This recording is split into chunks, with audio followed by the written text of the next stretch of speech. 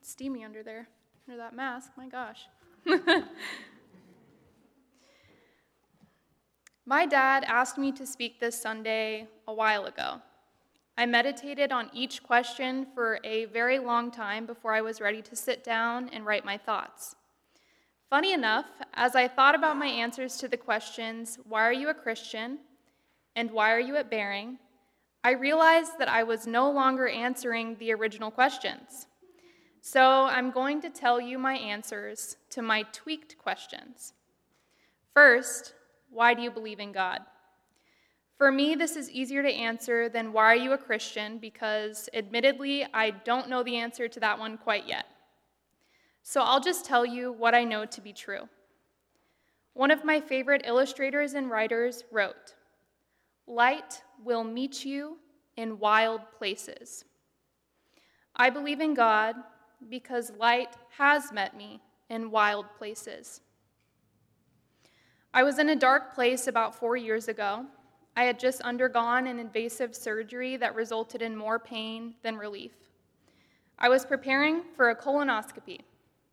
You may be surprised that I'm standing here today at the pulpit talking about my colonoscopy. But in my defense, I told you that light met me in wild places.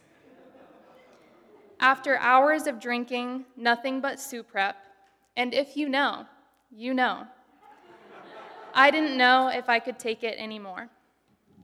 I called Leah Snyder. She stayed on the phone with me late into the night while I finished drinking the Suprep. I believe in God because He has met me in wild places. It is difficult to see God working in our lives in the moment, but when we look back, we can see that He was there all along. Be strong and courageous. Do not be frightened and do not be dismayed, for the Lord your God is with you wherever you go. I was also tasked with answering the question, why are you at Bearing? I would be lying if I told you I was at Bearing for any other reason than the fact that my dad is the preacher. Instead, I would like to tell you why I stay at Bearing. I choose Bearing week in and week out because every member in this community has an ability or quality that most people do not have. I stay at Bearing because its members meet me exactly where I am. I'm not expected to be anyone other than myself in this community. I'm not asked to feel any differently than the way that I'm feeling. There's no pretending at Bearing, and there are no expectations. If I walk in the door angry with God, or if I'm questioning my faith, I will be met with open arms. That, I know, is not the norm. That is why I stay at Bearing. Just last week, I was preparing for my sister-in-law's wedding. I had just had my hair and makeup done, and I was feeling exhausted. I hadn't been around this many people since before the pandemic.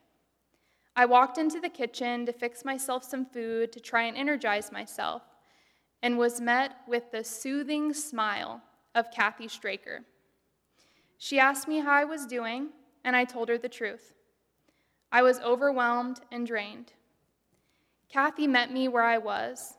She didn't tell me to just be positive or to stuff down my feelings and push through.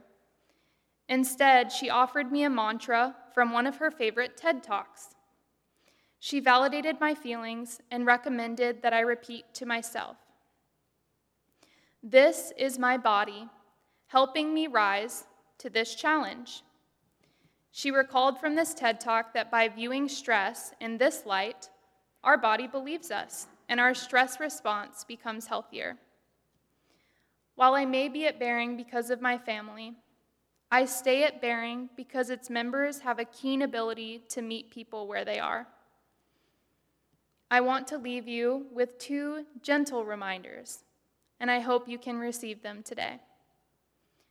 First, even if you cannot see it, even if you cannot feel it, God is working in your life today, and light will meet you in wild places.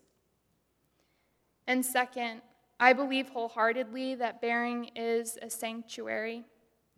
Bering is a safe place. If you have the courage to be vulnerable with this church body, and I encourage you to be, you will find that you will be met with grace.